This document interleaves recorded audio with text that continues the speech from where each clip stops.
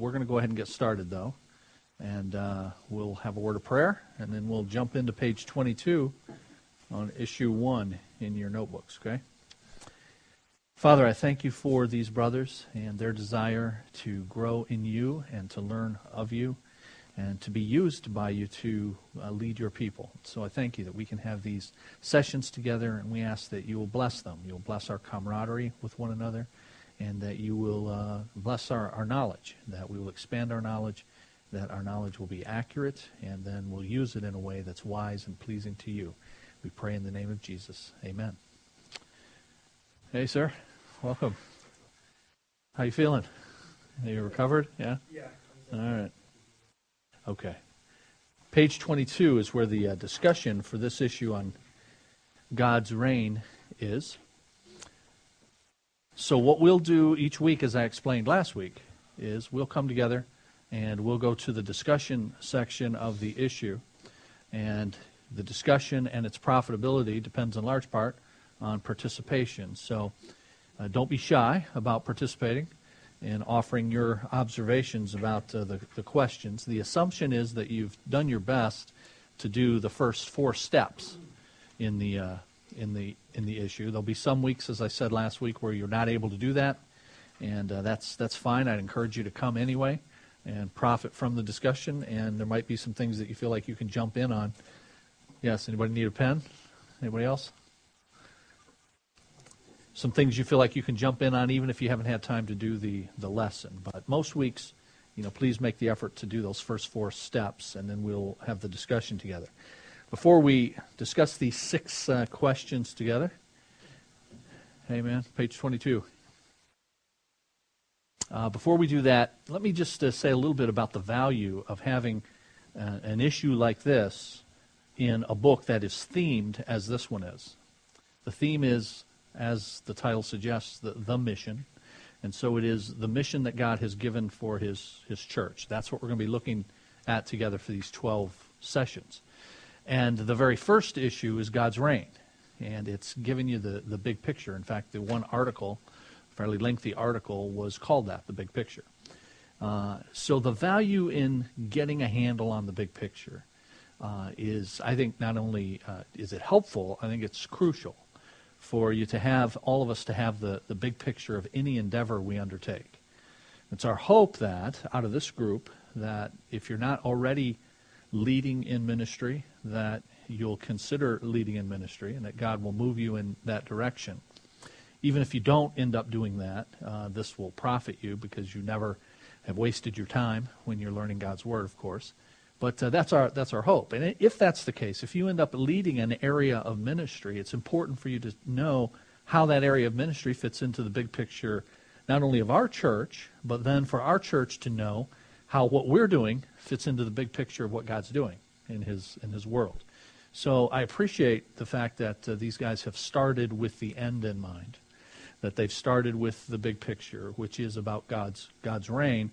And then as we move forward, we'll be able to narrow down toward our own church and the mission for our church in light of the mission for the overall church that God has. So that's the idea. And I think, as I say, in any organization, if you have that, it's a very helpful thing. If you think about your work, that to the extent you know what the enterprise is about, what the organization is about, and how what you do fits into that, then it makes your work more meaningful. It helps you to make decisions about things you should do or things you should not do, because you can evaluate whether or not a certain proposal fits into the overall purpose. Most companies do a lousy job of telling people what their purpose is. Your purpose is to do what you're told and to sit in that cubicle or run that machine or whatever it is.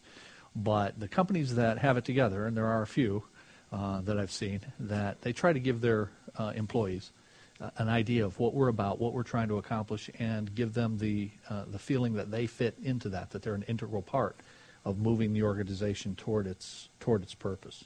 So that's what these guys are trying to do here. So let's discuss together then what you read in the Grasp the Issue. It's got the case studies. It's got those sound bites. You had some passages to look up where Jesus talked about the kingdom is like these things and answer a few questions. And then you had step 3, consult other sources, 2 articles, the big picture article and then a short one by John Piper. And then step 4 is form a response. So I don't know how much of that you guys were able to do. I'm not gonna ask on any given week, but in so doing, you then are prepared to discuss these questions. So let's do that. Top of page 22. Think about the 2 case studies. What conflicts did Frank and Loretta face, and how did they resolve them? So you remember the story of Frank and Loretta. Loretta is this missionary, single gal, 37, missionary to Paris. She's been home for a while. Now she's leaving her home church. And in leaving her home church, she's got mixed emotions. So the article, the case study talks about that. And then Frank is a guy that lost his wife to divorce because he was more interested in his toys than he was in her and the family. And he had told her at one point, "I don't want to have kids because it's a lot of responsibility," which means in the article it says interpreted to mean that it's a big mess to have kids. They make messes of my toys. So, this is where he was, but then, God's moving in his life so that he's working in the lives of some kids. So those are the articles. What conflicts did they face? How did they resolve them? What did you come up with on that? Sir? Yeah, please. Yeah. I'm Carl, for those of you that don't know me. I guess I just put here that, Frank and Loretta faced a given and great joy in parentheses. Loretta talks about her swanky church in Seattle, and she has all these guys that like her, and on the surface that seems really cool. And same with Frank, he's got all the cool cars. Right. Who wouldn't love a shiny, flashy BMW, But I go on to say that it probably would have left them empty in the end, and had they really desired those things, Loretta would have never got on the plane. Frank would have never had the kids in the backseat of the car to begin with. I just wrote that I feel that because they were not. Hey, Don. In a sense, kind of what I put is that they were listening to the genuine calling to have the Lord. And then I put they resolved their issue of the conflict ultimately by going into the vineyard, actually purchasing the field that had before. And I was making a reference to what we were Right. Yeah. Good man. That's right. Yeah. Hey, sounds good to me. Now, no, that's pretty thorough as well. Everybody else is going to say, yeah, what Carl said. No, it's very good, Carl. Thank you. Thanks. So, they have this conflict, as I say, very thorough, and I mean that, between, you can fill in whatever adjective you want, but between, or descriptor you want, comfort, versus ministry. And they're faced with that conflict, both of them. They've got their own idea of what comfortable looks like. And yet they're being beckoned to something more noble, something higher than that. And so that creates a conflict for them. And it's almost without exception that you have that you have things that are lesser, that are luring you, that you have to evaluate their value versus God's mission. And God's mission might be less flashy than the cars and all of that, but you have to make an evaluation about what is most valuable. And so that's what they're having to do. And then you have to resolve that. Well, what am I going to do in light of that distinction between the comforts and ministry? And these guys resolved it by pursuing ministry, both of them. So a happy ending for both of them. What else? Yeah, go ahead. I sort of saw Loretta as it seemed like she was one that did things because duty to do it. It almost didn't sound like she had the heart for it. Whereas Yeah. Frank knew what it was like to have Mm-hmm. these toys, and realized that I was filling, and then his heart turned. Mm. Not that Loretta was wrong. I'd been exactly in that spot. Yeah. Son school because no one else. Yeah. Arts Yeah. Well, it's good. So you guys remember Loretta's thing then? And then she says that when she gets on the plane, the article says that she is doing this because she senses that this is where God wants her to be, right? And so she says that, but it could well be that her heart's not in it. It's just that, God's kind of forcing me to do this. I feel like, and so I have to do it. So, Dave, you may well be right with that. So let's assume that. So did she make the right choice then by going back to France? Let's assume you're right. God tells you to do it. Noah didn't want to do it. Even Jonah didn't want to do it. Yeah. Right. Even Joel White talks about him as letter. Loretta really didn't want to get on the plane. Yeah, it's uncomfortable. Well, she has to do it, but that raises a larger issue, and that's what always happens with these discussions. They branch out into other things. But in Jonah's case, God speaks to him, and God tells him, "Go to Nineveh." But God hasn't spoken directly to Loretta, so Loretta has to now figure out circumstances and make decisions based upon principles. So she says, "I think God wants me here." She said she has a conviction. She's got a conviction that God wants me here. Yeah. So how has she arrived at I wonder how she's arrived at this conviction that God wants her there. See, we think God calls us to particular places, and that raises a question of how would you know if God's calling you to a particular spot? How would you? If you have that feeling, and if it feels right to you, that because I've had it in my life where people say, "I feel God's leading me this direction," Yeah. and who are we to argue what God's telling them to do? Yeah. But I think in the long run, they'll realize if it was God's will or not, how it's played out. Well, yeah. To me, that just doesn't make any sense. It doesn't. Now, you know what, Aaron? Aaron, look, just tell us what you think, all right? If my heart isn't in it, I can't go and do it. I cannot do a good job for someone. Now, granted, I'm not in the ministry, and I have no ministry here other than playing with kids on Wednesday night. But to me, that's the greatest job here right now I can have, because I like little kids and I like to play. So, but is that a ministry? Heavens to Betsy, no. Why not? Well, to me, it's not a ministry, but it's great because I love it. I'll take good care of them and I won't hurt any of them. But you're an adult showing God's love to them. But if your heart's not in it, how can you do a good job? And I think God could direct us into a ministry that maybe our heart's not right in it, but we can pray for the change that get me excited or, Pray for the patience and the I just think Moses was reluctant. You guys can just jump in. You don't have to raise your hand.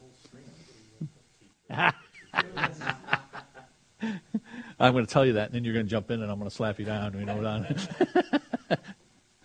I've always struggled with verse.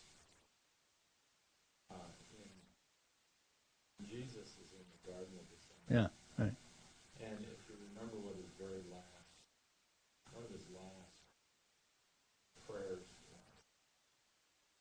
about to be crucified. I've always struggled with the fact that he said, remember what he said? He says, "Father, I don't want to drink this cup. Mm-hmm. Is any way out of this?" I mean, I don't know how the new versions would say it, because we all hear it in KJV, but if you saw it in something like a Message or something like that, it would say, "I don't want to do this. Yeah. my heart's not in it, Mm. and I'd rather not. Mhm. But he goes ahead and he does it, Mhm. and he asks if there's any way out of it. So I'm out of it. Mm. But apparently there isn't, so he goes ahead and does it. And I've always wondered if Jesus' heart was, well, it was, but why did he ask to get out of it? Yeah. So is that what Loretta's going through here? Do it. Nobody else is going to do it. Nobody else is No. going to do something. I'll get through it. Right. I was thinking of that very passage, honestly. So thank you for bringing it up. So you guys will look at me as soon as he says that. So what does that mean? And these guys all go and look at me. So I'll resist the temptation to jump in every time and give my 2 cents. Although I'll give my 2 cents, but that's those are good questions, and let's try to resolve as many of them as we can in the time that we have. So what we're saying is, if your heart's not in it, but we've got to be, we need to think about that, because as Bob's pointing out, Jesus went through that on the night before he was crucified, where he's saying, I don't want to do this, but it's needful for the sake of other people. And Hebrews 12 says that he endured the cross for the joy set before him. So even though the particular thing you don't want to do, there's a larger picture. And because of the larger picture, because of the joy set before him, because of what's going to come out of this thing, I'm willing to do it. And that, I think, happens with us sometimes, where there's a sense in which your heart's not in it because it wouldn't be your top choice. It's not the thing that really gets your crank going, but it's needful for the sake of other people, for ministry, for service to other people. And you know that God is going to be pleased if you're willing to use what he's given you for the sake of other people. I mean, I'm telling you, you know that. But God is pleased when we use what he's given for the sake of others. And we know that God will use that. And so Loretta knows that God's going to use this. So her heart might not be in it. You may be right. But nevertheless, God's going to honor the fact that she's using her gifts for the sake of other people. To put it in biblical language, she's placing others before herself. And that's a concept you see in Scripture often, right? So, that's one thing that we should grapple with. And guys, there's going to be times where you don't feel like doing something, but it's necessary. And I think the example of Jesus is a very good one. All of the characters in Scripture had situations that were not ideal, to put it mildly, but they did them for a larger purpose. You look at Hebrews chapter 11, and by faith, faith's Hall of Fame. But these are all people who did not receive the promise in their lifetime. But they were people who were willing to do all kinds of stuff, all kinds of crazy stuff, for a larger purpose. And as they're crawling around, living in holes in the ground, caves, that's what Hebrews 11 says. As they are destitute, Hebrews 11 says, ain't none of those people enjoying that. So in that sense, none of them have their heart in it, because it's really hard. But it's hard for a more noble and higher purpose. So that's my take on that. Now, what about, though, knowing that you are supposed to go to a specific place, that you're called to a specific place? God will close the door. Okay. Through circumstances. Okay. I would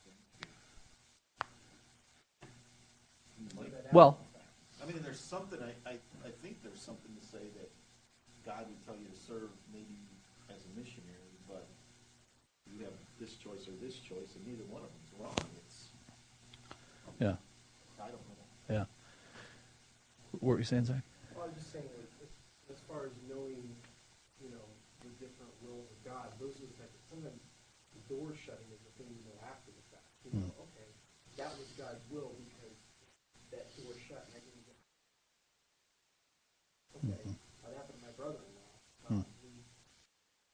Everything lined up to go on a mission trip to Russia, and one was didn't get any time to go.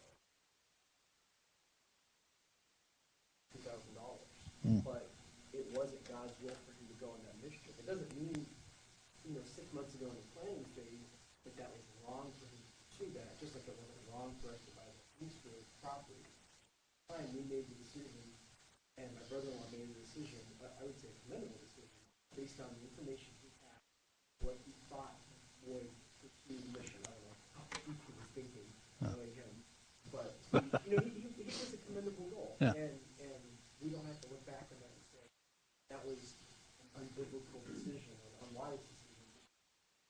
We only know that, we only know the real will. I did a series not that long ago on decision making in the will of God, and I had three things that I said were ways that we customarily make decisions that I said were false, erroneous ways to make decisions. So I'll just throw those out. One is feeling-based decisions. So a decision is right because it feels right. A decision can feel right and still not be. So, but yet feeling-based is something that's very popular. People talk about it all the time. And for every one of these, there's biblical language, but not accurate biblical language used. Like for feeling-based is you have a peace about it. And it's taken from Philippians 4:7, that the peace of God, which transcends all understanding, will guard your hearts and minds in Christ Jesus. But as I pointed out in that series, that's not talking about decision-making. Okay? So the idea that you have peace about something, therefore that's God's confirmation that this is the right thing, is something to be very careful about. And then a second erroneous way is outcome-based. I'll know if the decision was right if it turns out well. But sometimes they don't turn out well. And they were still right. It was still the right decision. I mean, you've got, guys like Jim Elliott going to Ecuador, and he winds up killed, and his associates wind up murdered. Well, the outcome wasn't great. Is he's now got a widow, does Jim Elliott, and Elizabeth Elliott, some of you know her and her writings, and his associates the same thing. So if you were to look at that, you would say, you knew it was dangerous, you knew it was, and then they went and got killed. One could make the case that was a pretty bad outcome. But it doesn't mean it was the wrong decision because of the outcome. The outcome doesn't determine that. And then the other one is opportunity-based decision-making. There's an open door. We were talking about closed doors, but the fact that there's an open door doesn't mean it's one that you ought to necessarily go through. So if those are not airtight by any means, I say they're mostly erroneous, if not completely erroneous. So then what would be the proper approach? Does anybody just do me a favor? Somebody just try to remember. But purpose-based decision-making. That you make your decisions based on purpose. Or to put it in the language of what we're doing here, based on pursuing the mission. And if there's a need that I can fill that will advance the mission, then God will honor that. And you can make a decision like that with confidence. And you don't have to spend a lot of time worrying about it. And so Loretta, is making a decision to meet a need that will advance the mission. That's a purpose-based decision, even if it's not exactly what she wants to do. So I'd recommend that we think about using that rubric in making your own decisions or evaluating the decisions of others. Yeah. I've got a question, though, but Please. Isn't outcome-based and opportunity basically how we got our ministry center? We kept getting pushed further and further in this direction, and we had an opportunity for the building, and we said, yeah, let's do it. Yes. So do you see what I mean? No, I do. Sure. You can say what you did, but to me it sounds like it was opportunity. Well, it was an And opportunity. doors being closed, the schools kept pushing us further and further this way. Right. If a door's closed, there's nothing you can do about it, right? So if a door's closed, then I agree. You don't get your visa, then you're not going there, right? If they don't want to sell it to you, or you can't get the money, That's a closed door. So, yeah, that's definitely something then that God doesn't have for you at that time. Notice I didn't say closed doors. I talked about open doors. That you don't go through a door just because it opened. That doesn't mean that that was God opening that door necessarily. If it's not going to advance the mission, the fact that God somehow in a weird way opened this door doesn't mean it's a God thing. And that's a lot of times what people do. They say, just a series of circumstances happen, and next thing you know, I'm able to buy this boat for $1,500, and it just had to be a God thing because the door opened in this sort of weird way. Well, it may or may not be a good decision for you to make. All I'm saying is it's not a good decision simply because that door opened. But a closed door, certainly, you can't keep beating your head against a closed door. So I can't go through that. I can't force that. And then opportunity-based. What I'm saying with opportunity-based is just because an opportunity presents itself doesn't mean that makes it the right decision. Now, opportunities present themselves all the time, as in the case of our building. But this wasn't the right decision simply because of the opportunity.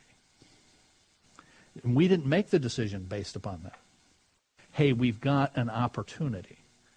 It was based on a lot more than that. And then God presented us with a way to carry out what we had been planning to carry out for a lot of years. So this was not an opportunity-based decision. It was an opportunity, but not an opportunity-based decision. So the deacons didn't get together and say, look at this must be a God thing. None of us did that. Look at the price, it must be a God thing. None of us did that, thankfully, because we have had these discussions. But we said, let's check it out. And then let's see, and let's evaluate it. And so we just evaluate it in a wisdom-based, purpose-based approach. Will this be a wise decision to help us achieve our purpose? That was the way we made the decision. Ed's shaking his head because he was there, right? And then present that to the church. So yes, it was an opportunity, but not an opportunity-based decision. Let me recommend a book to you that I recommended in that series. It's right on the top shelf there. It looks like we got about 5 copies of Decision Making in the Will of God. If you don't have time to read that now, which wouldn't surprise me given that we're trying to beat you up with all this stuff, but maybe put that on your reading list to read. That's a classic. And he deals with all the stuff we're talking about. He doesn't use the phrase purpose-based. He used as wisdom, the way of wisdom is what he calls it. And making decisions through the way of wisdom. So it's called Decision Making in the Will of God, and the author is Gary Friesen. Gary Friesen. Any other comments about the Loretta and Frank? Yeah, I think like Yeah. the biggest thing that I got, which I've been feeling lately, has just been that feeling of God working in me, but not knowing exactly what to do. And I feel like Loretta was doing all the things, so why would he be leading her away from him? And that's what I was trying to grasp there. And I think that's what she was battling within herself throughout that, because she was going to lead a ministry there in the church. Yeah. God obviously brought her there Yeah. for some reason. Yeah. And she obviously had a great, people loved her, right? They came to her. There was guys that liked her. The children loved her, apparently. And she had a great education, but I think what she battled within her was that this place was doing so well, and that God had a plan for her elsewhere because more people needed her in different locations. And like you said, when you think about it, you first love Jesus and yourself. And I think there was an opportunity for her to help more other people more in France than in Seattle. Because in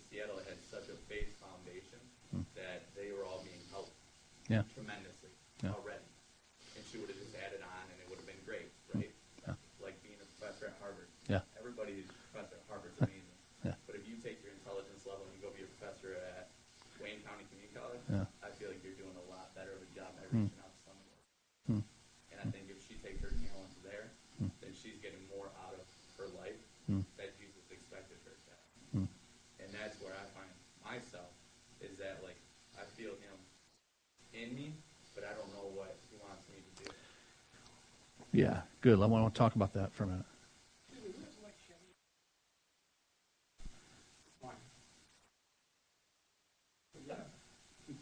So, there's more of us than there are of you.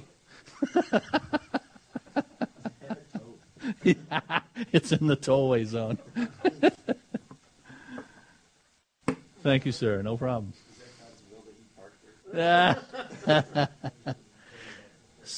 So we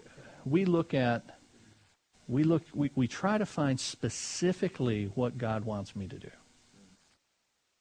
And how are you going to know that? How's God going to give that to you? What God's given us is His Word, and He's given us the principles of His Word that I simply have to live by. And then God in His providence leads you into specific areas of service. So I'm giving you my 2 cents that it is a mistake to spend a lot of time thinking about the particular thing, the dot, as some call it, the dot of God's will. And I've got to know that dot, that I'm in the center of God's will. Because God's will in Scripture is not described that way. God's will in Scripture is described as following His revealed will, as laid out in Scripture. And then He providentially leads you into circumstances where you can use your gifts and abilities to carry out the purpose that He's given us. And it is a very liberating thing if you take that. I think it's the right way more. But practically, there's a practical benefit. It's very liberating. So for myself, I can give you personal testimony. God wants me to be involved in His mission, like He wants everybody to be involved in His mission. So now I got to decide, what are my gifts and abilities? And I'm going to train for, I'm going to go to seminary to get as much Bible knowledge as I can. But I don't know that I'm going to be a pastor at that point. And I had people at our parent church saying, well, you're going to seminary, so when are you going to get ordained? I said, I may never get ordained. What? You're going to seminary. Waste all that. But it's not up to me whether I get ordained. It's up to the church as to whether or not they're going to ordain me, as to whether or not I meet these qualifications. Well, what if you go to seminary for all those years and the church doesn't think you meet those? Well, then I won't do that. I haven't wasted any time learning the Bible. I'll serve God in a different capacity. And God in His providence will take that and He will move me providentially in the direction He wants. And I'm simply open to that. So I'm just going to serve God. I'm going to serve God where He has me, using the gifts He's given me. And then I'm going to let Him providentially lead me into various circumstances where that service can be utilized. And so that was what I did, and it's very liberating. So I just go to seminary, and then, God, in His providence, led the way He led. But I was on staff at the church for years. And then the question is, well, where does God want you as a pastor? Does He want you? And I'm just telling you guys absolutely straight up, I didn't agonize that a day. Never. Never did I think about, should I go here or should I go there or should I do this? Because I was serving God. And I was using my gifts and abilities and using them the best I knew how. And then He can providentially lead in that.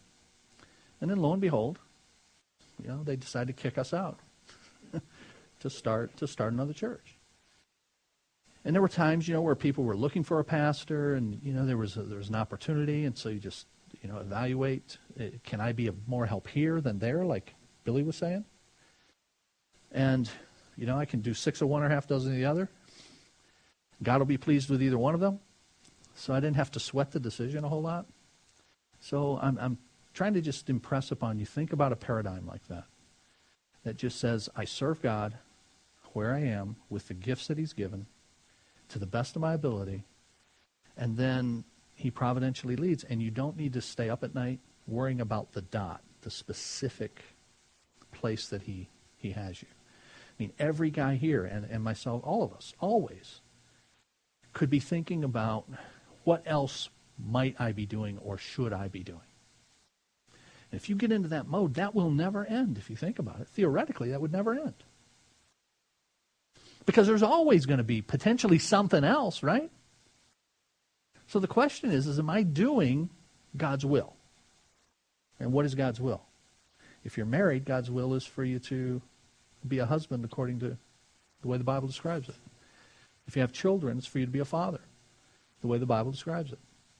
As a member of God's church, his will is for you to be a servant in his church to advance his mission. I mean, that's what he says in his will, the book he wrote on it. So I just look at the roles that have providentially been assigned to me, and then I should seek to carry them out the way God says in his will. And then he'll providentially lead in the same direction or in other directions. God could move you. I mean, think about that. Relocating. How would you make a decision to relocate? You know, for many people, it's, they spend a lot of time wigging out thinking about relocating. I'm just suggesting to you that you don't spend a whole lot of time thinking about that. God can providentially relocate you. If you get a job transfer and you have to go, then the decision is made pretty easily, right? If you've got a parent in another state who is in ill health and they need your help, then you got to be looking at ways to go and do that. That's God providentially moving. You may have health issues yourself that require you to go somewhere other than Michigan, to a different climate. Okay, God can providentially move you for that. Lots of ways for God to move you. But I don't think you should spend a whole lot of time thinking about, where am I going to move? When you move, you should move for ministry. When you move, you should move for the mission. And if you do that, hear me guys, you will always be in God's will, wherever you are. And so you don't have to worry about it. I mean, that's my simplistic take on it. Please feel free to push back, really. But I'm just giving you my personal testimony that that's how it's my understanding of the way God's laid out Scripture. He gives you these principles. He gives us the mission. Pursue the mission. And then in his sovereign providence, he moves the chess pieces around. Okay? All right, look at number 2. What is the reign of God, and why does it demand a personal response? So out of your reading and the Scriptures and all of that, what would you come up with? How would you define the reign of God, and why does it demand a personal response?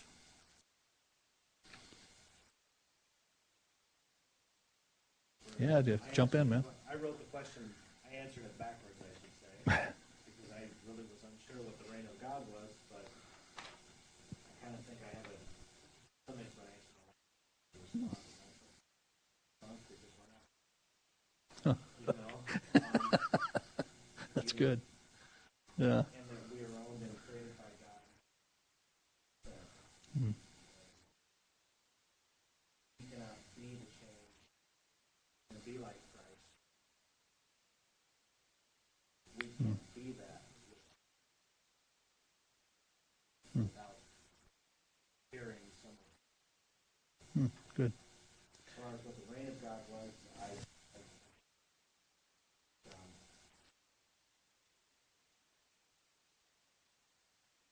Good.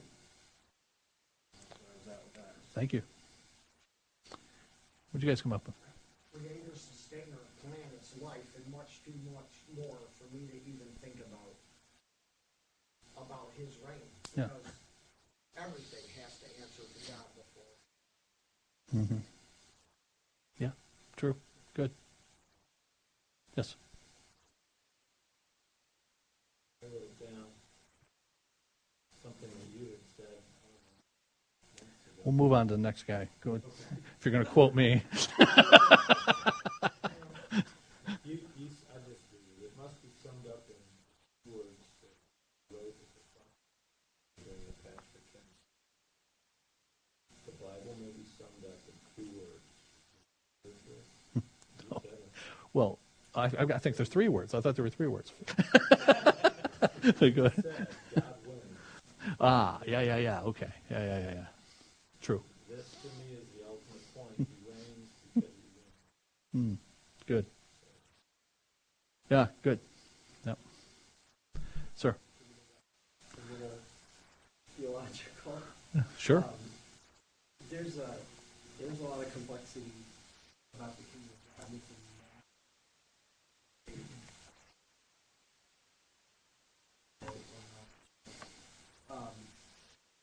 And seminary, and they help me to understand. There's a pretty strong case to be made that things like the New Covenant and the kingdom proper, and I think White kind of mixes his definitions a little bit, but I like what he says earlier about it being God's authority. That's certainly one way to look at it. But then he talks about it in other ways too, like somehow it's creeping over to the earth, like God is taking back dominion over the earth. But I would understand him doing that in the hearts of people. He's not doing it in any sense of taking back territory from Satan in a metaphysical way. And so, just think about it. Right now, what we're doing, we're not experiencing the blessings that God promised to Israel. There's no land that we're getting. There's no lion and lamb. Hey, this is the promised land for us, man. True. But I mean, you'd have to re-understand all the way that God ever made prophecies, promises to start saying that that's didn't apply. So it seems like the way that was what we're doing now is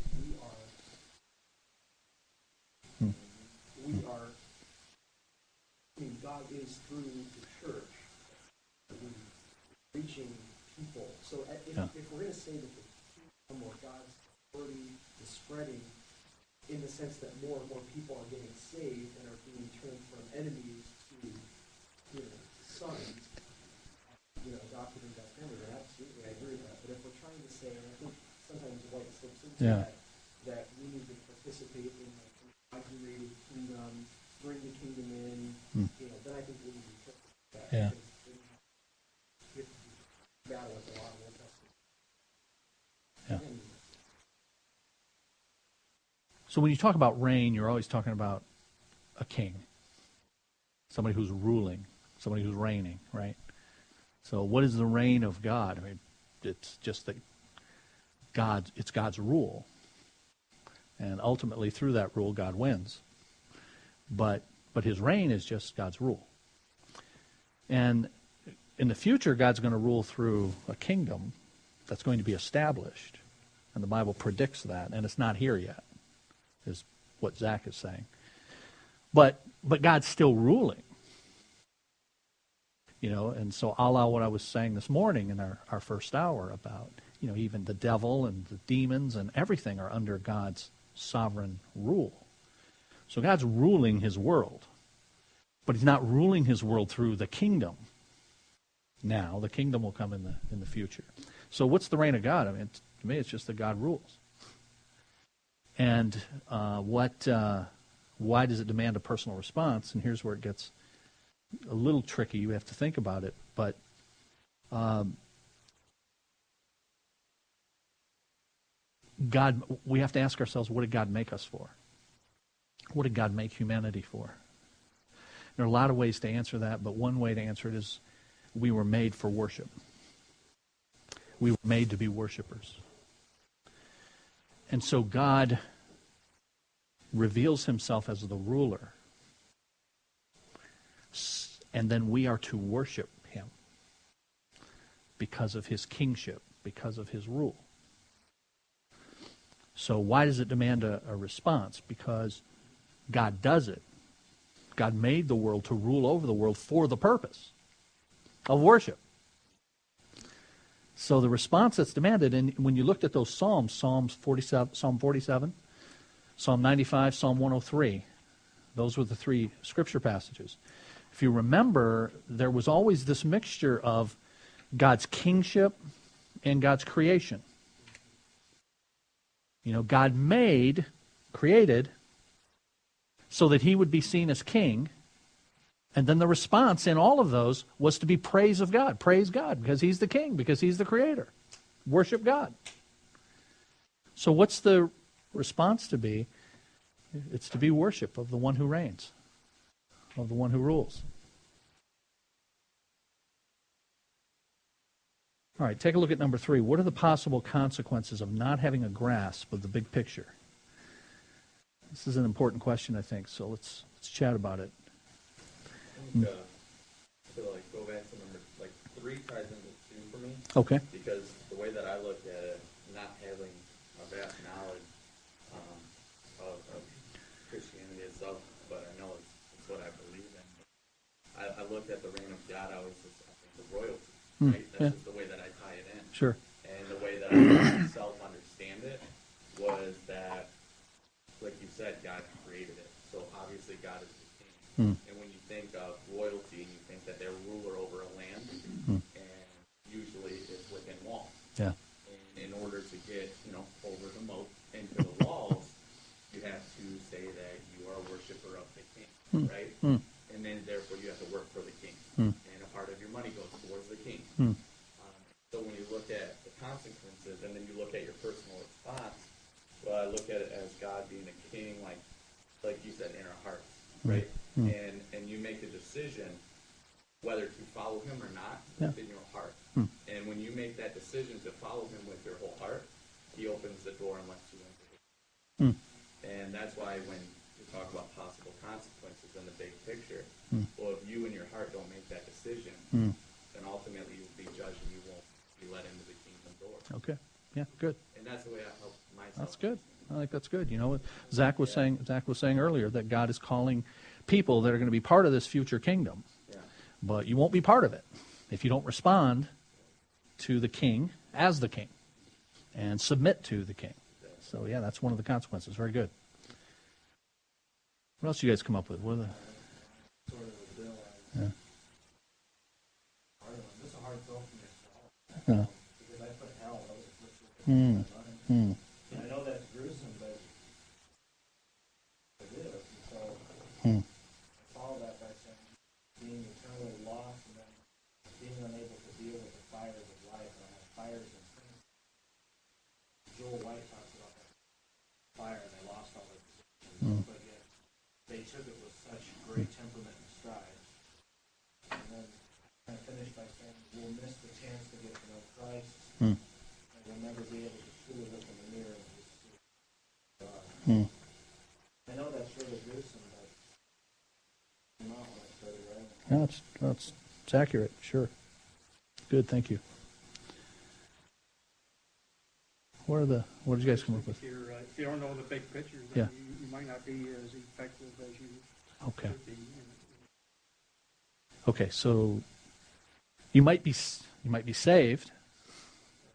You might be a member of the kingdom, the future kingdom. But how effective are you going to be if you don't see the big picture? Right? Ed? Yeah, good. Misguided, misled. If you don't know what the overall purpose is, you could be chasing your tail on a bunch of different lesser purposes, right? So that's another. Yeah. Listen, churches do it all the time. That's why you guys have heard me say, church ministries are like government programs. You can start them, but you can never get rid of them. And that's why you should be careful about starting. Because once you got it, baby. So therefore, you ought to make sure that it's helping you achieve your purpose. Otherwise, you could just be chasing around all kinds of lesser things that don't fit into this big picture because you don't know what it is. Well, not only chase around, you can get tied up in false teaching, and then you can mislead other people and have a snowball effect. Well, here, let me give you a false teaching that sounds right. And this is not the worst false teaching you could ever do, okay? But nevertheless, it's false. One way to put it is, here's a consequence. If you don't have a grasp of the big picture, you can end up substituting secondary purposes for primary purpose, or mistaking secondary things for primary things, because you don't know the big picture. So here's an example. Well, what is the primary thing? What is the, ultimately, if you're going to put it in a phrase, what is the purpose for the world, for life, for everything? Okay, that's right, to bring glory to God. Well, that's the primary purpose. Now, if somebody were to say then the purpose of the church is to win souls, that sounds, that's a noble thing. That's why I say you could do a lot worse than that, for sure. But is that the purpose of the church? The answer is no. The purpose of the church is to bring glory to God. You say, well, okay, how big of a deal is that? Well, it can become a big deal. Because now you've got this particular aspect of the pursuit of the glory of God, namely evangelism, winning people to Jesus. A hugely important thing. But you've made it the thing. When in fact it's a means to an end, it's not the end.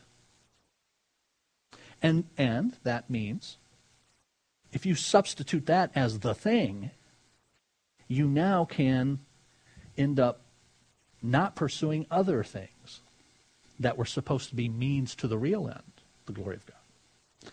So you've got churches who do that. They're all about evangelism. And as a result of making that the purpose, they neglect some other extremely important things like, yes, there's evangelism, but there's also edification, the building up of those who are won to Jesus. That's why you've got churches that are huge on giving the gospel, having people pray a prayer, but then in terms of seeing them grow in Christ, that doesn't happen. And it's a result of making a secondary thing, a means, the end. I'll give you another way that could go, and does go. Not only can it mean you make that the thing, and so now you neglect other means to the end of glorifying God, but if you make evangelism the purpose rather than the glory of God, then you may fall into using methodology for evangelism that falls short of bringing glory to God. I'm convinced that this is one of the reasons that you see the kind of stuff you see happening in a lot of our churches. Because people have become convinced that what matters is that you're reaching people. That matters, but it's not what ultimately matters. What ultimately matters is, did you glorify God while you were reaching those people? Which then requires a definition of the glory of God and all of that. But all I'm saying is those are possible consequences of missing the big picture. That secondary objectives are substituted for the primary objective of bringing glory to God. You guys got any others? Church organization where if you look back at their founders, it was a certain way. Like I see the Salvation Army, and I wonder how much of that the average person just thinks they're just food distributors. They're just, Yeah. And originally, I don't think that was the ultimate mission. It's like they strayed from. I said they strayed. But It just seems like it's been watered down. But the gospel is not what's central. It's the social aspects, which I have great appreciation for the social aspects. I'm sure we all do, of the Salvation Army and places like that. But as a Christian objective, you would want to make sure that you have the gospel central to that. And it's easy to lose that. And I just read a phrase this week that said a lot of organizations are giving, quote, less and less gospel to more and more people. Less and less gospel to more and more people. Because through the social aspects, we're reaching and feeding a lot more people, which is a great thing. But it needs to be coupled with, explicitly coupled with, the gospel. And if you don't do that, then you can lose your way. That's good. Thanks, Dave. I'll give you one more that I had, and that is, one of the possible consequences, if you don't have a grasp of the big picture, is that you can end up individually, personally, reducing the size of your purpose to the size of your life. You reduce the size of your purpose to the size of your life. You see, man, it is really a cool thing to know that the particular things going on in my life are not all there is. That this fits into something much larger, right? But if you don't get the big picture, and you don't think in terms of the big picture in your own life and in the life of the church, in your own life, you can end up reducing the size of your purpose to the size of your life. And the Bible is laid out in a way that it is showing us that you have a place in God's plan. Joel White, I think it was, I thought he did a good job explaining this, because he talked about the 4 spiritual laws. Some of you are familiar, and the very first of the 4 spiritual laws is God loves you and has a wonderful plan for your life. And so he was making the case that centers things on your life, right? But he's saying it's not your life, it's God's plan and how you fit into that plan. That's the big picture. And if you don't see it that way, then you'll end up being self-consumed, self-centered, and reducing the size of your purpose to the size of your own individual life. Pretty miserable way to live.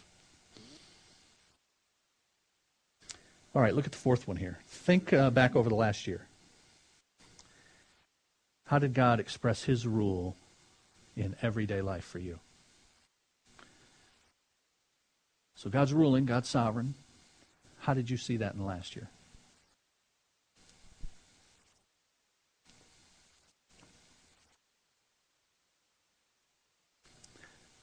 I saw it in things like my wife and I will get our schedule together every Monday.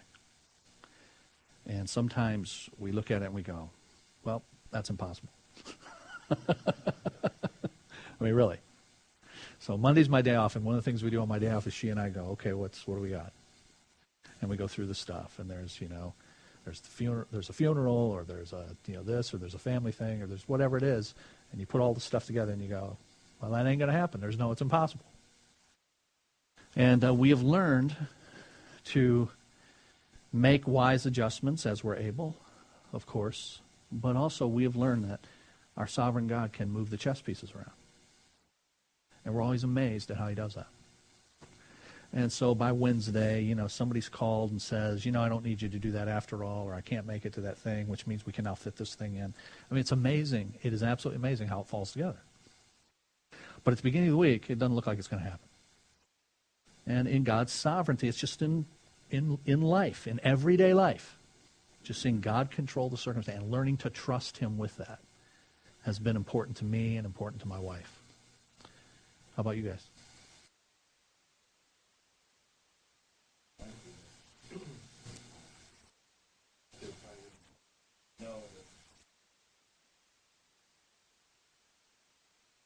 Anyhow,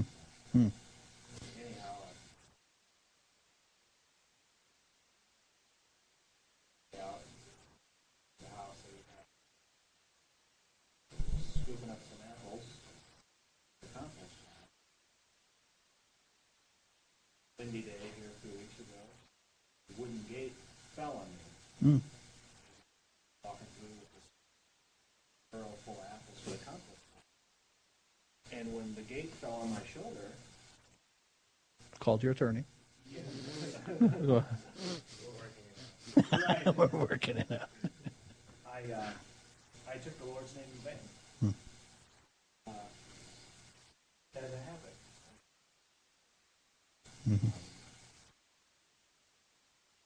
Gate back up, and I was walking along. I took about 4 steps, and I just stopped.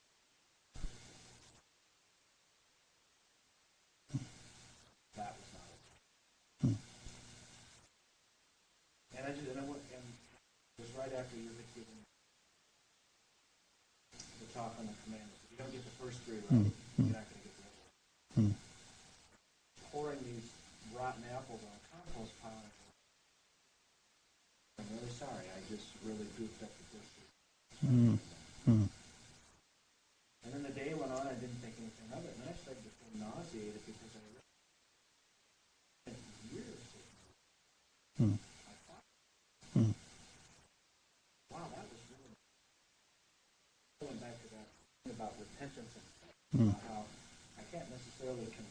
I internalized my father swearing my entire life. But now as an adult, I have a conscious decision. And that's my response. That's my response. But there was nobody around. Like, I didn't swear at a friend. I didn't swear at my wife. I was in a field by myself. The only sin was against God and the earth. For me to sit here and say that all happened another day, beginning of the summer, I would have told you that I'm atheist, that this is all made up. It's quite a profound. Yes. It's quite a profound way. Amen. So, that's on that. Man, wow, that is cool, man. Really. Very cool, Carl. Thank you. Thanks for that testimony.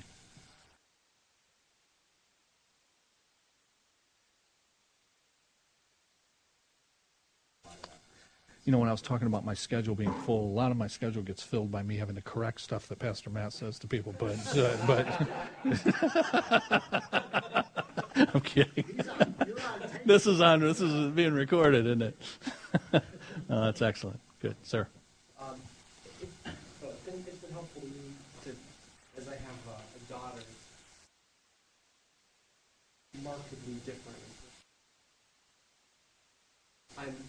You know what it's actually helping me to realize is that I'm still trying to, even though I've taught this at a church and I thought I had this figured out, I'm still trying to turn my children to my image, not to Christ's image. And going to the rule, we've been slowly a book by Alice Fitzpatrick about raising children with grace. It's really good to realize that I don't rule over my kids. And so I look at something like Noble's personality, Libby's personality, and I still have this tendency, even as easy a child as Noble is to raise, I still have this tendency to, pare off the rough edges and smooth them down and turn them into some finished product. What would that be? Okay, I want to be better than me, I want to be as good as me. Either one of those is faulty because that's not the goal. The goal is to introduce him to Christ and to do that by being father to him in a way that God is a father to me. So it's not a human comparison. That was a message we heard at the men's retreat, very helpful. There for that one, but it was very helpful for me to think about raising my kids under God's rule, which is introducing them to him by trying to live. It's good. Life in that way. Good. Excellent. Good application of it. Sir.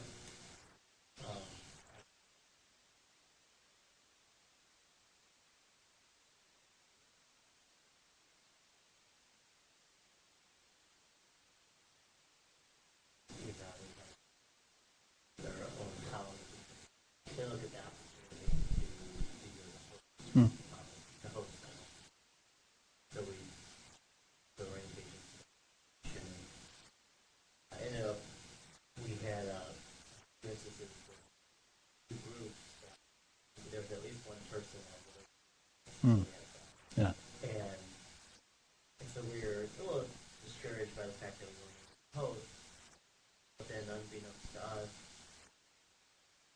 after that point, Michigan, Okay. but at the same time, options were limited. Gotcha. Where they Yeah. stay. So you were available, and you might not have been so available. Yeah. Gotcha. Exactly. Yeah. And so it was. There you go. Yeah. There you go. Good. Excellent examples. Oh no! Oh, you brought your cats with you, so it's you and Cassie and the cats. Okay. We'll be eating good tomorrow. Very tasty, huh? You know it. Well, I'll give one more. The situation with the building we talked about earlier, but God's sovereignty, for heaven's sake, just getting us here, putting out before the church, we need $100,000 in 3 weeks, and then just saying we had no earthly idea what was going to happen with that. If we get $5,000, if we get 30, we had just no idea. So you just have to give that to God and just see what he's going to do. And then he does it.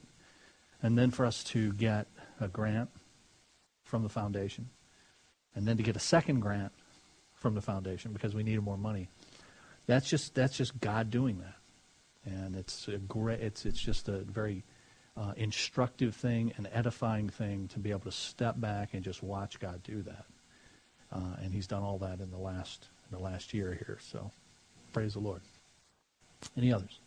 Sure. I'd say two things. One, I think God directed us in there in a very clear way that, circumstances, direction. And then number two, the past year I've had several major health issues. Yeah. And I never really said why me or, I know God's in control. Amen. Never was fear. Having been taught and immersed in the idea that God's on the throne, when you get to something like that, it really comes in handy, doesn't it? Because he's controlling this whole thing. Yeah, probably the biggest fear is something happens to me, what happens to my family. Yeah, sure. You have kids. Right. Please. Pretty profoundly in school, I had noticed, obviously, with Madison pregnant, because prior to that, there were concerns that may not be able to happen.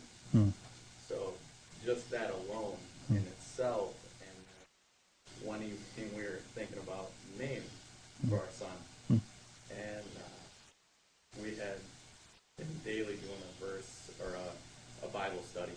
Every night we do it together, like the Bible app on Kindle. And they got plans on there you can do, and they have a verse of the day. Every single time, and that's what they resort to study on, is that verse. And so we read the verse and put it away. And then we went and I got the mail. In the mail, I had a handwritten letter from my grandmother from Florida. And she doesn't usually do that. So it was odd that she did. Well, I don't know if anybody knows, but my full name is William McNair Cochran V. Therefore, I'm having a son, and therefore the family thinks it shall be the sixth. And so we've been going back and forth on that, whether we wanted to do that. It was never a huge thing of me to do that, but it was kind of expected. But in her letter, she had broken down all 5 generations of William McNish. And she's not a profound Christian at all, but she broke it down, and there was a paragraph for the first, and it ended, and the second, and it ended, and the third, killed himself with a bottle, murdered him, suicide, because he was an alcoholic.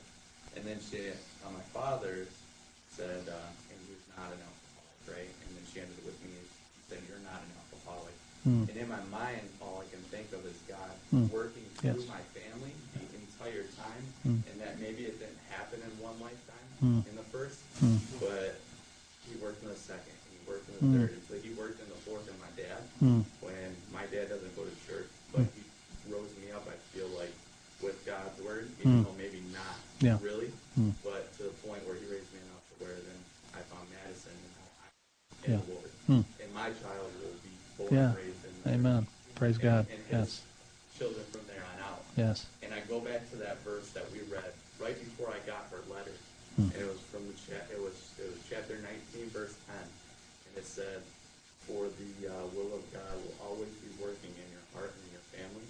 It may not happen right away, but He will always be working in there."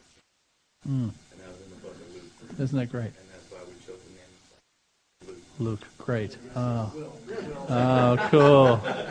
Yeah. Oh, that's cool, man. So we're going with Luke. So that was one really big one there. Yeah, absolutely. And then the second one that's been a lot lately is at work. So I work at Quicken Loan, so I'm in phone sales, mortgages. And it seems odd to me, but I've talked to at least 15 either church leadership or pastors in the past 3 months. And I've already been battling with how I wanted my role to be as leadership in the church. And I knew this class was coming up, but I had no idea what I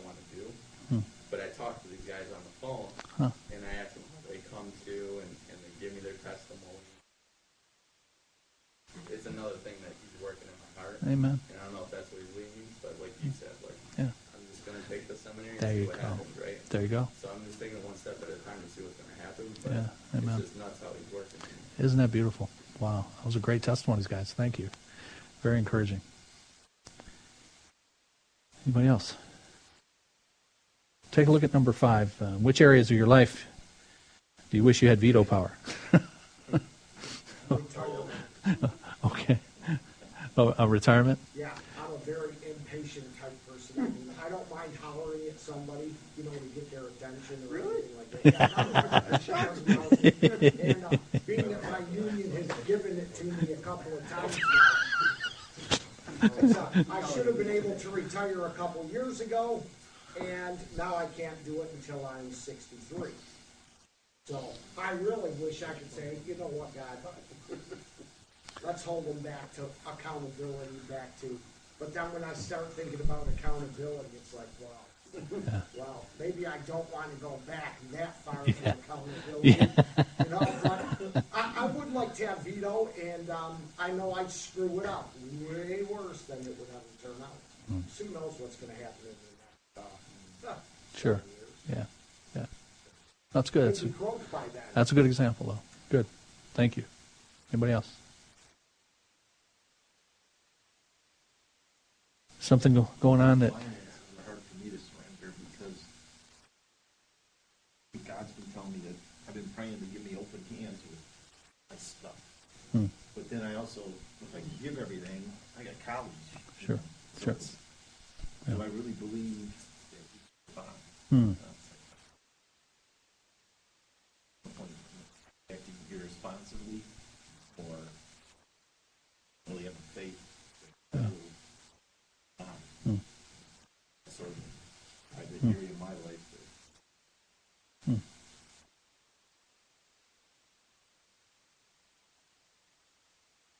Do I give up everything to follow? How do I raise Taco? Yeah. And be a good husband. Yeah. And let her be a stay-at-home mom. Well, I feel like I should just jump in and say something for both of you guys there. Should I give up everything and follow God? The short answer to that is yes, but that means then in all the decisions I make about how I use the resources that God's entrusted to me, I have to make sure they're used for the purpose of following God. So that doesn't mean then you go and spend all of your money on missionaries or on some direct church-related thing or something like that. All of us are to use all of ourselves and all of our resources, to use your phrase, to follow the Lord. But in raising my child and educating my child, that's a portion of that. So what we have to do is then think about, all right, what does following God mean in my roles as a father now, as I have Luke? And how do I need to provide for reasonably for Luke's future? And if you do that, then you're following God that way. Sometimes we think the only way to follow God is the mission field or something directly through the church. And it's following God to prepare, back to what Zach was saying, to prepare my child to be a follower of God, to be a productive vessel in God's vineyard, in God's mission. And that includes letting them get an education and that kind of stuff. So that's the way to think about it, And don't feel bad that you're not giving all of your money to missions or to the church. It sounds really bad for a pastor to be saying that. I should make people feel bad about not giving all their money to. But no, really. Those are means for you to follow God and for you to be responsible before God in what you're doing with your children. All right, look at the last one here. How does the concept of the reign of God and that one-page article from Piper that missions begins and ends in worship, how does that shape our understanding of the mission of the church? I wrote down 3 things that I grappled with as we went through this, and to try to word it accurately. And I may have failed, but this is what I came up with.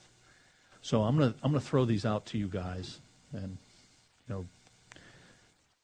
take them or not and push back on them, correct them. But going through this whole issue, reading the articles, looking at the scriptures, looking at God's reign and how it relates to the church, here's the three statements I came up with. God's purpose is the display of his glory. That's first. So first you start with God's purpose. And that is the display of his glory. That's his purpose. But how does his reign relate to that?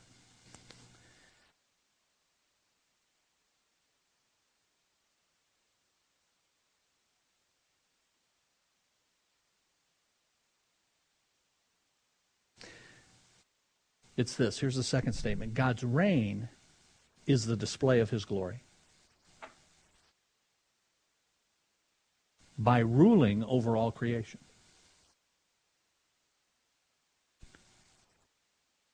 God's reign is the display of his glory by ruling over all creation. So the first one deals with the purpose. The purpose is the display of his glory. And then how does his reign fit into that?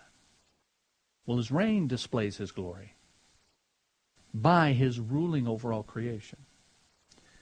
Remember, God's glory is the display of his character. That's what God's glory is.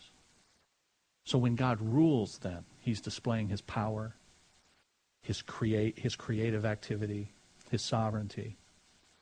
And so his reign is a way that he displays his glory. That's what I'm saying. So God's reign is the display of his glory by his rule over creation. And then third, God's mission is to display his glory in and through his people.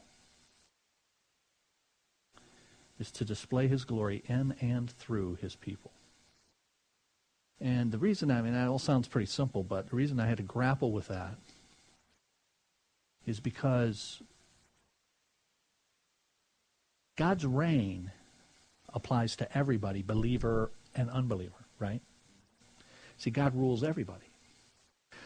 So somehow then you have to move from God's reign to the mission that's related to people coming under his rule gladly, intentionally, voluntarily. And how does that happen? That happens through the mission. And so, otherwise, if you just leave it at God's reign, then you haven't differentiated between those people who are being ruled by God because they want to, and those people who are being ruled by God simply because they have to. And everybody, hear this phrase, everybody works for God. Even people who don't want to. Everybody is being ruled by God. Even people who don't realize it. So, God's reign is the display of his glory. That's why I say it that way. Over all creation. But then the mission is for God to create a people who gladly submit themselves to his rule. And who display his character. And so that's why I say it that way. His mission is to display his glory, his character, in and through his people. So it's calling people out of the world and to God. He's ruling over them, but there's a difference in his rule over them than his rule over the unbeliever. Because the believer invites it. The believer wants it. The believer delights in it. Whereas the unbeliever chafes under it. Still being ruled. Okay? So somehow in the way we define this, we have to differentiate between God's rule over unbelievers and his rule over believers. So with that, look down at the look at the form of response. If you look at page 21, I don't know whether you had a chance to do these or not, but at the very bottom of page 21, says more skillful ministry. In order to facilitate the development of a mission statement for your church, which will happen in issue 6, You'll be asked as part of your assignment in issues 1 through 5 to record your own convictions. A mission statement worksheet's provided in issue 6 to pull these thoughts together from issues 1 through 5. So I don't know if you saw that. If you didn't, I wanted you to see that because that's important. Because issue 6 is right in the middle of this curriculum. And one of the things they want us to come away with then is, how would I put together a mission statement for the church? And in each of the lessons, you'll be building a component of that. So this first one says, what convictions should a biblically based mission statement reflect about God's plan? Did anybody see that? Did anybody? It's okay if you didn't, but did anybody get a chance to do that? See that? Yeah? What did you come up with, Carl? First of all, I put several things, but I'll just read what I wrote. Sure. That God supports no nation, church, we are no more special than the next, but rather we have a responsibility to larger church and the reign of God who deserves our love through faith and repentance, who will change us according to his word and his will, all through the Hey, I'm going with Carl's mission statement, okay? No, it's good, man. Thank you. Yeah, very good. And, in keeping with part of what Carl said there, would you guys agree from what we've looked at in this issue then, that any biblically based mission statement about God's plan has to be intentionally focused on God? Right? I mean, to state what should be obvious. But for example, what if you had a mission statement that said, I've actually seen this not as a mission statement, but as a slogan for a church. It's all about people. Well, where does God fit into this? Okay. Now, people matter to God, obviously, but first you want it to be focused on God. So God focused, and then in addition to that, it needs to be stated in a way that it describes movement, for lack of a better term, describes movement toward God's purpose. It's focused on God, but then talks about what we do. That's what I mean by movement, action toward God's purpose. So if it's going to be a biblically based mission statement, it's going to be God-centered, God-focused, and it's going to contain at least one action word that moves us toward God's purpose. That's just a couple of thoughts that'll help us frame our thoughts as we try to develop a mission statement. What else do you have? It's interesting. As you were saying that, I was thinking about, you've said, and you've heard other places too, there's just this instrument page for his plan to move forward. And I never really think about the gospel moving forward through the church and discipleship and mission. But, people look at a local body, they should see God's reign. And I guess that just esteem as something that huge, but they should look at God's people gathered together and say, wow, God really reigns over them. That's right. They shouldn't say they're autonomous. Yeah, that's right. They're like Puerto Rico, pretty much governing themselves. They should say, wow, they are under the reign of God. Yeah, amen. They don't say that. Yeah. I mean, related to that, in 1 Corinthians 14, it's all about, as you know, speaking in tongues. So what's that got to do with this? Well, it's in that passage where Paul says, I'm paraphrasing, do the Message thing, but he says, you people are really acting crazy in what you're doing. God's not a God of disorder. God's a God of order. As you speak, it should be one at a time, at most by two. Someone should interpret. You guys remember all that. But then in the middle of all that, Paul says, and what if an unbeliever comes in to your midst, and they see what you're doing, and they can't understand what you're saying? You can't understand what you're saying, let alone them.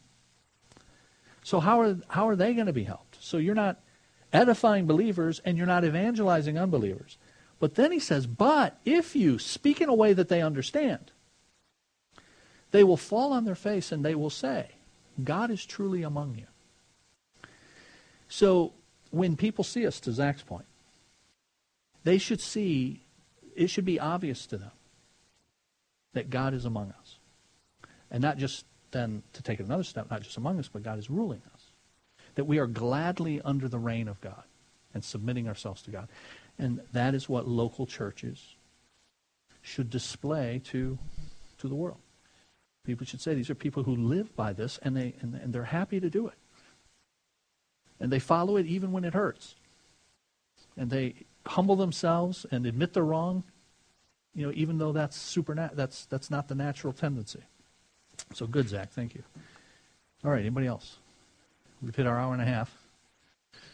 How about if we try something like love God, love others, and I'm going to I have heard that somewhere. That's plagiarism. Well, our mission statement is that. But the thing about that is it's a mission statement that's really designed to be understandable. There's actually a load in that. And we've tried to whittle it down, but those terms are all loaded, right? So we exist to do three things: help people learn about God, love Him and others, and live for His purpose. I mean, just take that last one, live for His purpose. I mean, that's loaded, right? And the truth is, people who read that, somebody coming to our church who isn't biblically informed, they don't know what that purpose is. But if I go in now and fill in every one of those, that becomes several pages of what learning about God means, and loving Him and others looks like, and living for His purpose. We've been talking about the purpose here. It's to bring glory to God. Well, what does that mean? It means to display His character. Well, how does that happen? And man, you just go, right? So what we tried to do is take all of this and try to whittle it down in a way that it's in bite-sized chunks for people to, get an idea, but then hopefully if they come to the church and engage in the teaching that we offer, they start to fill in those blanks. So, yeah, I like your mission statement. It's good. All right. Hey, thanks, guys. Then next week we don't meet because of the adult Christmas fellowship. But 2 weeks from today, I'm planning on us meeting, and that may get difficult. I don't know, but come if you can. It's the 22nd, so it's around Christmas. But so if some of you are out of town or something like that, so be it. But we're going to try to plow ahead and get 4 or 5 of these done before we have our next community group start up. Then after that 6-week block of community groups, we'll then pick up where we left off. Okay? So issue 2, 2 weeks from tonight. Thanks.